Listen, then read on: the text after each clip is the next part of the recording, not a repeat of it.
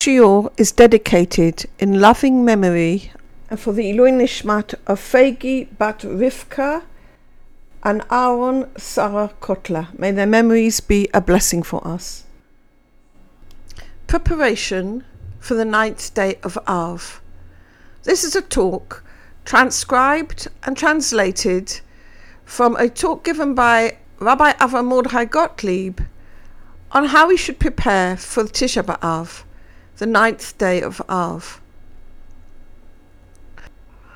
Our sages teach us when the month of Av comes in, we lessen our joy. Why is that? Because of the destruction of the temple and the exile of the Jewish people from their land. The temple in its day was a house of the utmost beauty, and it formed the center of spirituality. The Talmud teaches us that in the temple, miracles happened as a daily occurrence. The presence of the Shekhinah shone there. 3 times in the year, on the festivals, all Israel from the north and from the south would stream to the temple. It was an incredible sight. But on the 9th day of Av, both the first temple and, years later, the second temple were destroyed. If we look at the origin of this destruction, the spiritual origin of this destruction, it appears to have been the sin of the spies who brought back an evil report of the land when the children of Israel were still wandering in the desert. They sent spies to spy out the land, but when they came back, the spies gave a report which appeared to the children of Israel that they were not able to conquer the land because they feared that God would not be with them. On that day, the children of Israel rejected the land of Israel that God had promised them, and they cried through the night. This unmerited crying, this lack of faith in the God who had brought them out of Egypt, then became the crying and the weeping through the generations. It was on this very same day that the temple, the spiritual center of the people of Israel, was destroyed, and the exile began, in which we were scattered amongst the nations as a persecuted and despised people, and the land itself became barren and desolate.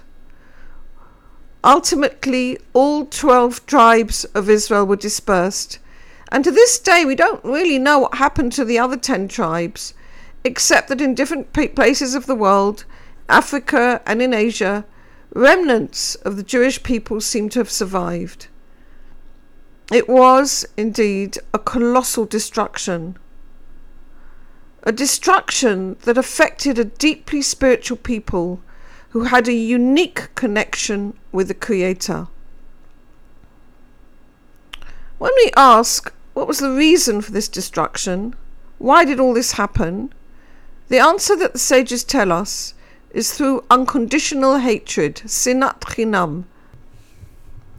We need to understand, what does sinat chinam mean? What is unconditional hatred? And why did such an unconditional hatred give rise to such complete destruction in which millions of people lost their lives and the remnants were dispersed all over the globe and remained dispersed, suffering for more than 2,000 years? Indeed, the site of the temple became like a ploughed field. The Romans ploughed the site of the temple. They did not want to leave any remnant of Judaism, any remnant of holiness left. But we need to ask the question, did the Jews really hate each other? Had we deteriorated to such a low level?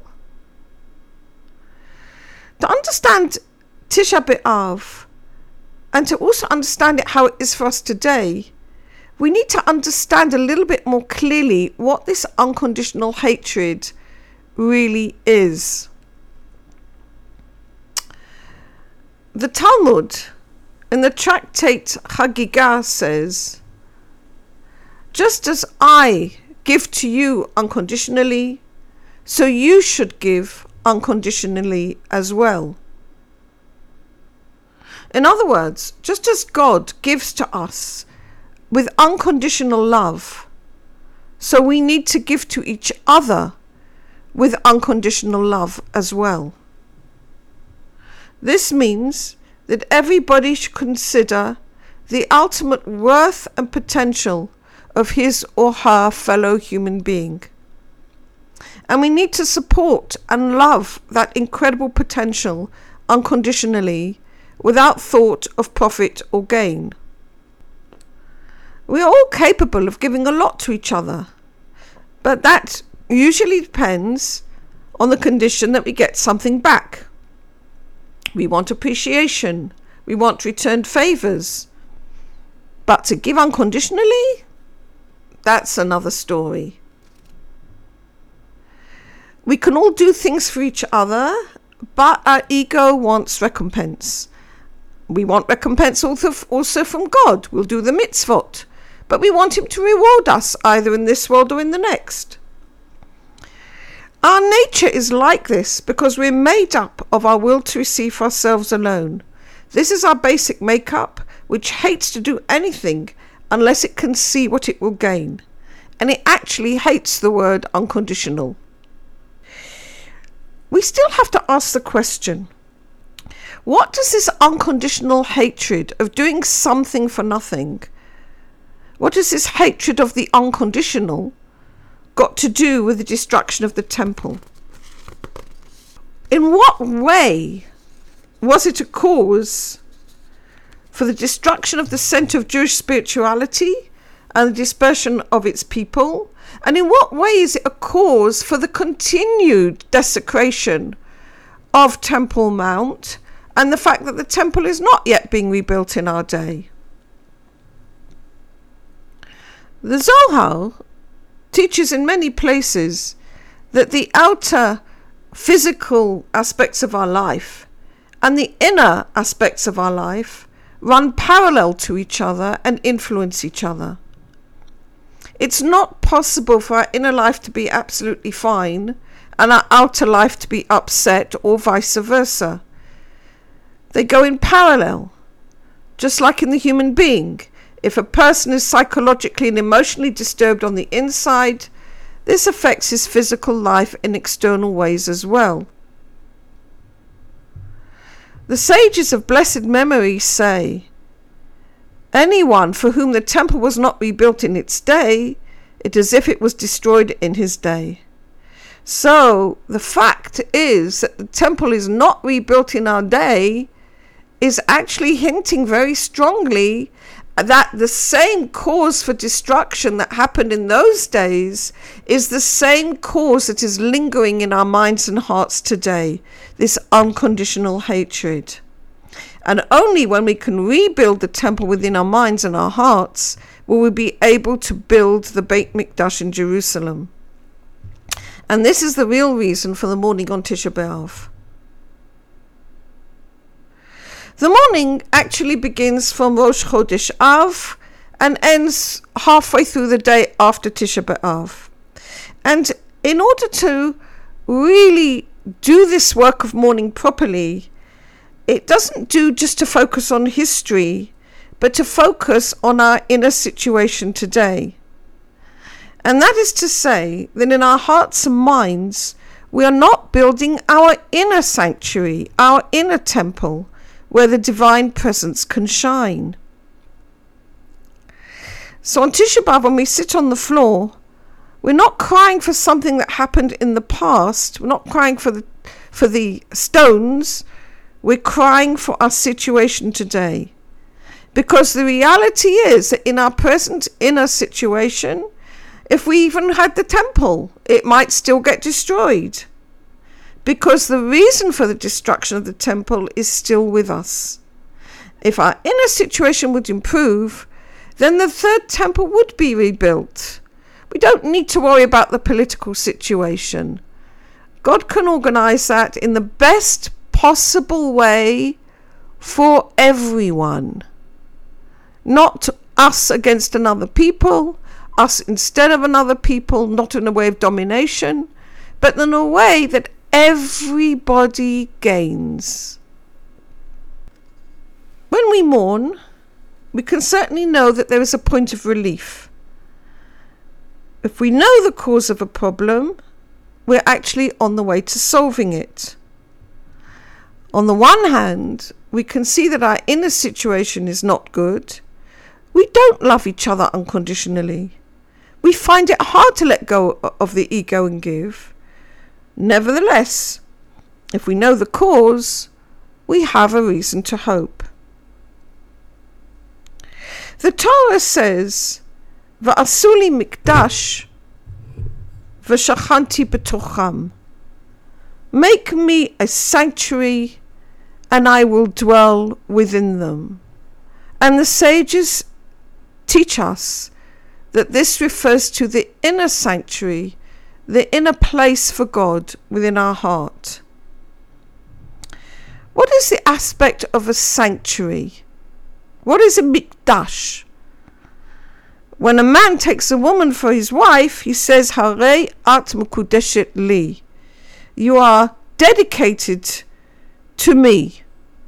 You're set aside from the rest of the world for me.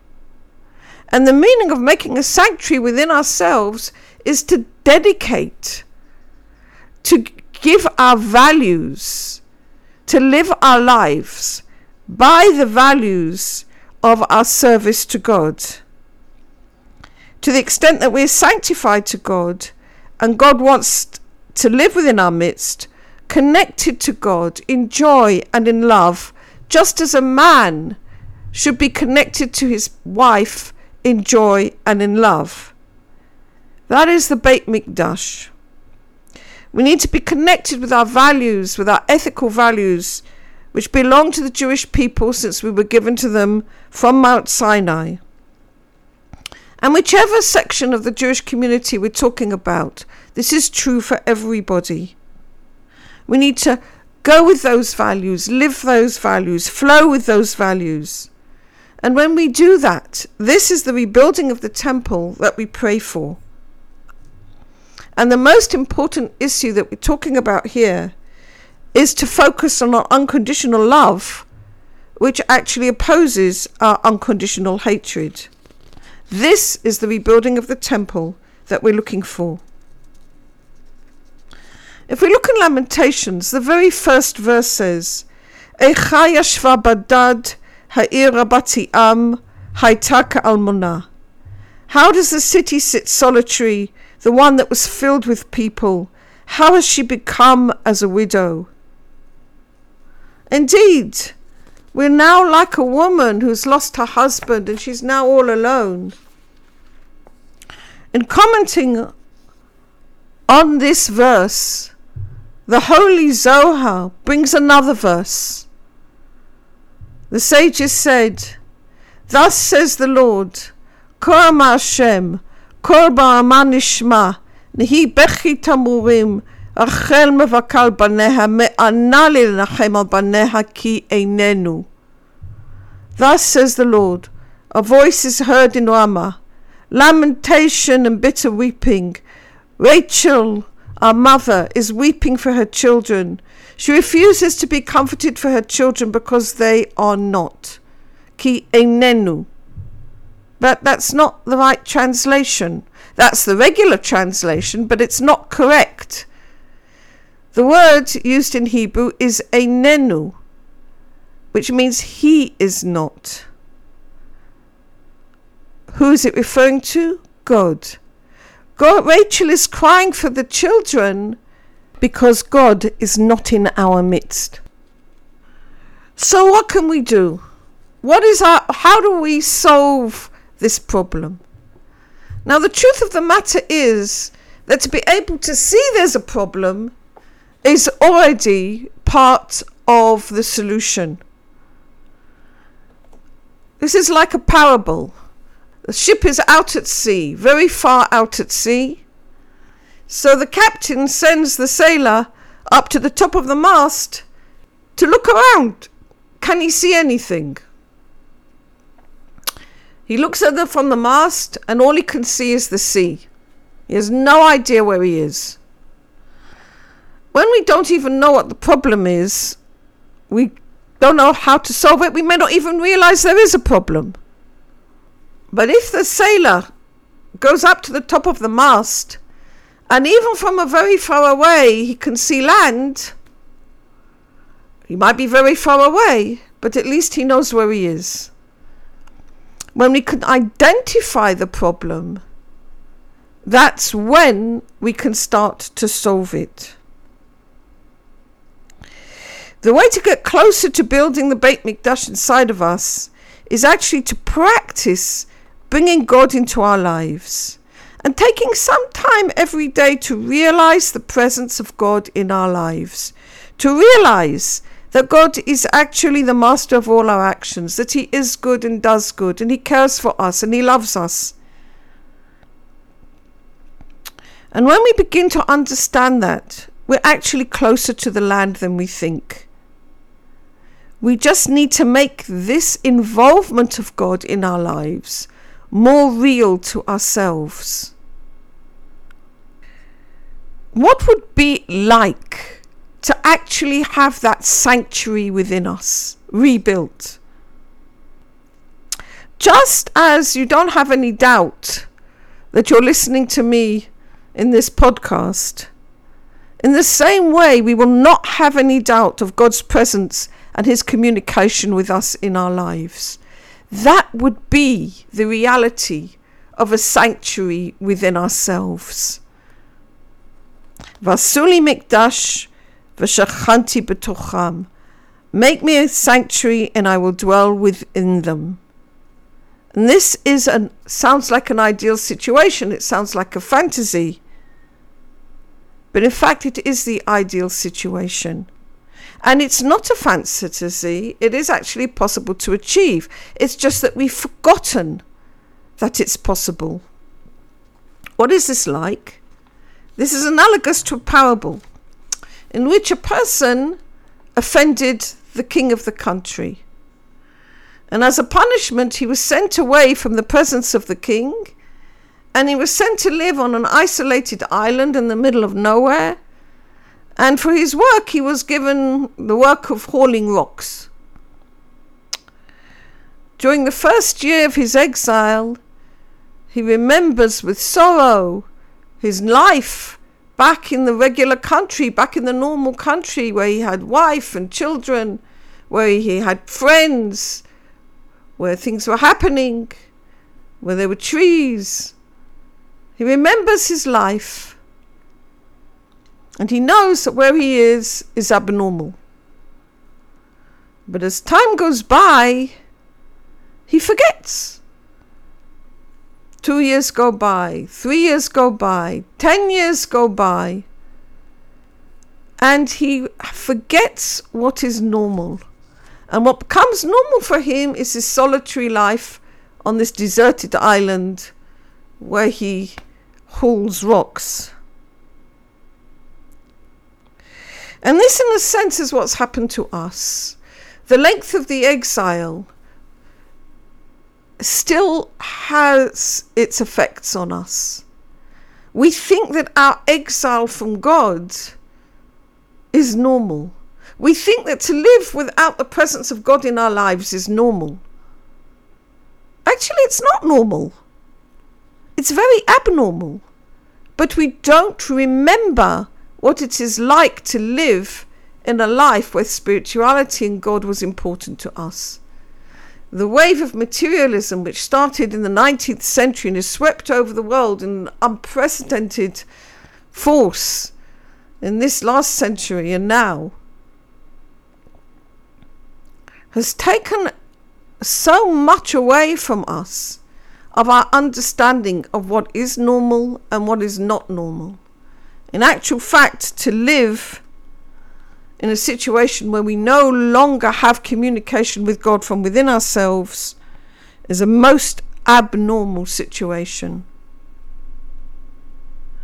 So every year, the Jewish people on Tisha B'Av get to sit down on the floor and weep over the destruction of the temple, but let's weep over the destruction of our inner temple, because it is a very abnormal situation. The truth is is that what we read in the Torah, the stories of how God communicated with our forefathers, that's normal. Many tzaddikim, up to the present day, have communication with God, and that's normal. What is abnormal is this distance and this deafness on our part to the way God is communicating with us. And because this is the way life is lived right now, and we didn't see anything particularly different from our parents, we don't expect anything different from our children, we think it's normal. But it is definitely not normal. How is the city sit lonely, the one which was filled with people is like a widow, lonely, without a companion. In our lives, we try to cover up our inner solitude with lots of different things, all sorts of substitutes, all sorts of ways to recompense ourselves for the solitude that we feel. But ultimately, they don't work. The second sentence in Lamentations teaches us this. Bachor tivke balayla, v'dimata lechya, en la menachem mikol oaveha, v'yeha bagdu ba, hayu la lo oivim. She weeps sore in the night, and her tears are on her cheeks. She has none to comfort her among all her lovers. All her friends have dealt treacherously with her. They have become her enemies. We try to cover up that sort of emptiness, the substitutes for God in our lives, to cover up those absence. But ultimately, these substitutes betray us, and they do not fill up the void we experience from the lack of God in our hearts. What do we use for substitutes? All sorts of things. Different aspects of our experience. We call it culture, economics, science, politics, music, art, learning in this university, that university. In the Haredi world, in the religious world, even Torah learning can be a way to avoid the presence of God. If we go at it in an intellectual way only, without looking at what it's meant to connect to within ourselves. None of these can ultimately substitute for this inner yearning. Where does this inner yearning come from? It comes from the fact that God put within each one of us a branch of himself, a divine soul, a part of God himself which resides within each one of us. Now, to actually discover that soul is not easy. It's very hidden from us. In many ways, it's easier to work with substitutes, but they cannot compensate for the presence of the divine within us. To find that inner love, to find that soul within us, we need to work with unconditional love for God through the mitzvot between ourselves and God, and unconditional love for our fellow human being. This is not easy at all, but it's real.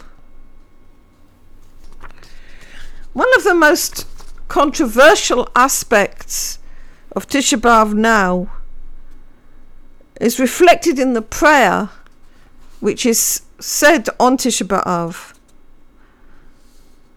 Now, this prayer was actually written by the Anshe Knesset HaGdolah, the men of the Great Assembly, who were tzaddikim of the highest possible caliber, who intimately knew all levels of soul and composed the prayers through the sfirot that they represent.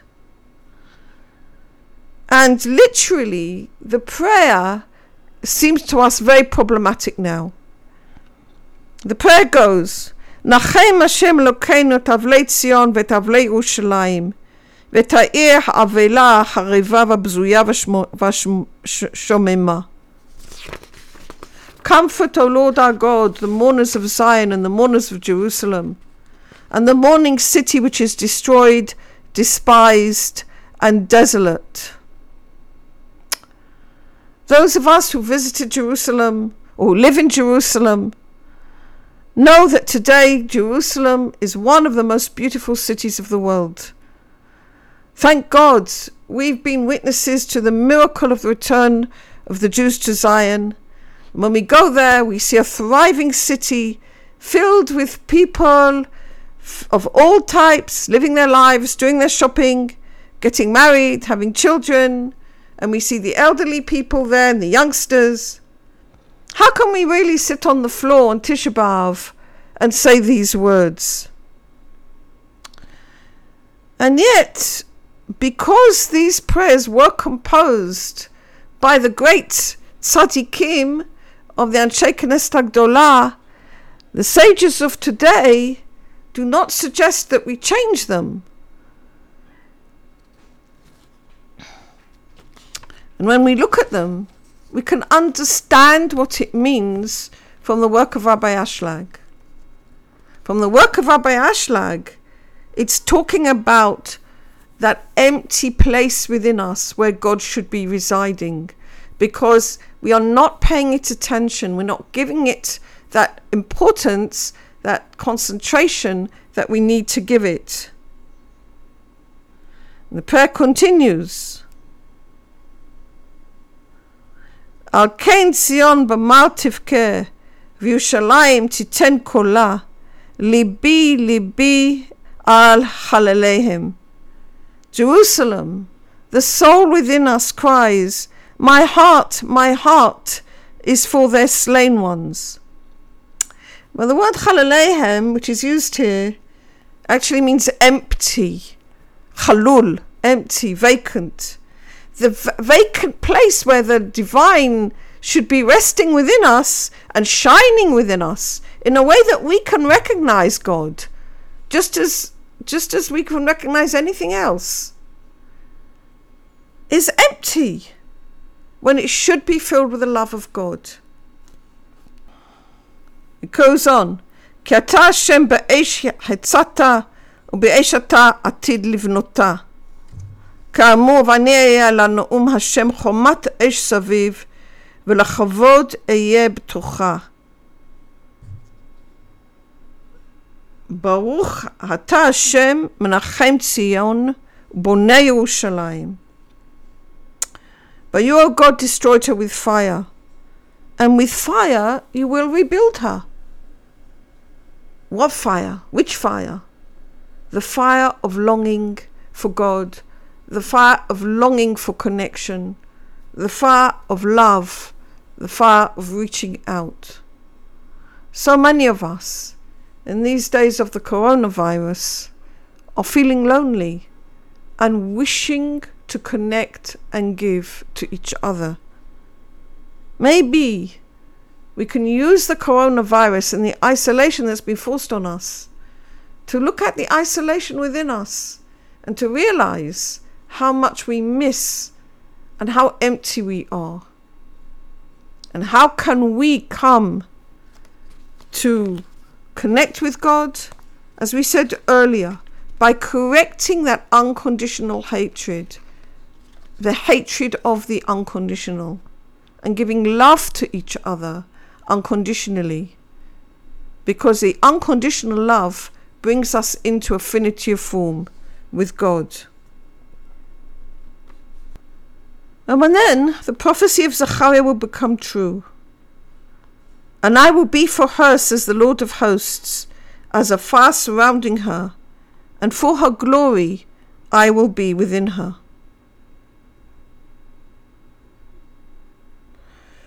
So up till now, we spoke of the point of Churban, the point of emptiness, the point of destruction. And yet hidden within that is a place of joy. Tisha B'Av is called a Mo'ed, an appointed time, a Chag. And when we bench Rosh Chodesh, when we bless the month, we bless the month of Menachem Av, the one who comforts us in Av. Why is this? It's as we said earlier, when we don't know what we're suffering from, we can't deal with it. We're like the person in the middle of the sea, has no idea where he is. But when we know where we are, at least we know where we are, and we know what we're suffering from, then we know what we can do to resolve it. On the one hand, we can see what the disease is, but on the other hand, now we have hope of finding a cure. The Talmud tells us in Masachet Makot a very famous story. It once happened that the sages went up to Jerusalem and they came to Mount Scopus, Har Tzufim. Why is it called Mount Scopus? Because when you get up there, you can look over and you can see Har Habayit, you can see Temple Mount.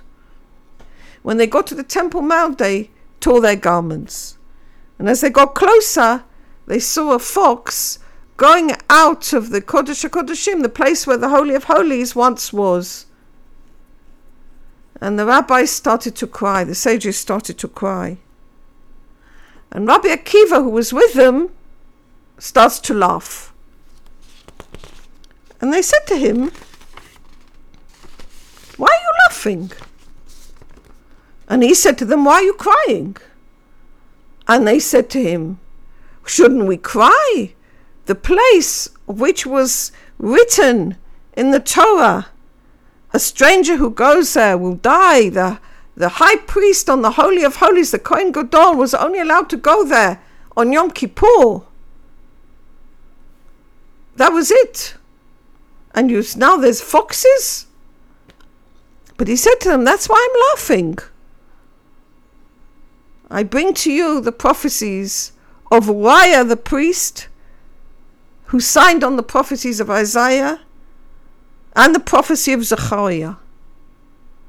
Uriah lived at the time of the first temple, and Zechariah lived at the time of the second temple. So what's the connection? But just as I now see the prophecy of Uriah coming true, what was his prophecy?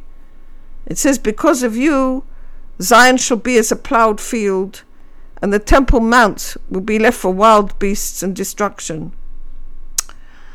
Because that I now see has come true, I am no longer afraid that Zechariah's prophecy will not come true. What did Zechariah say? He said there will be the elderly men and the elderly women in the streets of Jerusalem. Because of the Uriah's prophecy, which is the point of destruction, we can be sure that the point of redemption will happen. And then the light which comes from the darkness is ever greater. So on Tisha B'Av, we need to sit on the floor. And we need to explore that darkness within us to the greatest possible extent that we're capable of. Both external, looking at the historical events that are really still troubling us. We were scattered among the nations, and we picked up a lot of their external culture, which we brought with to Eretz Israel, and which we're not yet free of. And many of our fellow Jews are still in the diaspora, subject to the praise of anti-Semitism and assimilation, subject to losing their heritage unless they try very hard to cling on to it. So we still suffer from the external consequences of the destruction. But the inner consequences of the destruction, the lack of connection, the fact that we feel that not being in connection with God is actually normal, that is the real destruction. And that we really need to focus on. Because if we focus on that, then we can think about how we can restore that. And Rabbi Gottlieb's advice to everybody is to take 5 minutes every day and to meditate on how God is in our lives. God is actually the master of all our actions. Ribon kol ha'maasim, Adon kol ha'neshamot. To actually practice bringing God into our lives, taking some time every day to realize his presence. We need to look at what this would mean in our personal lives, in the lives of our community, and in the lives of the nation as a whole. We mourn not only for ourselves, but we mourn for every single other person, because we are all in the same boat together. I bless us all that we shall see fulfilled in our day. ותחזינו עינינו בשובך לציון ברחמים. And may our eyes behold your return, O God, in mercy to Zion.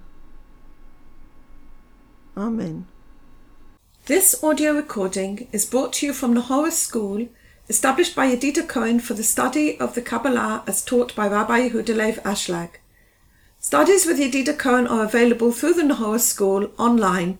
Details at www.nahoraschool.com or www.nahorapress.com.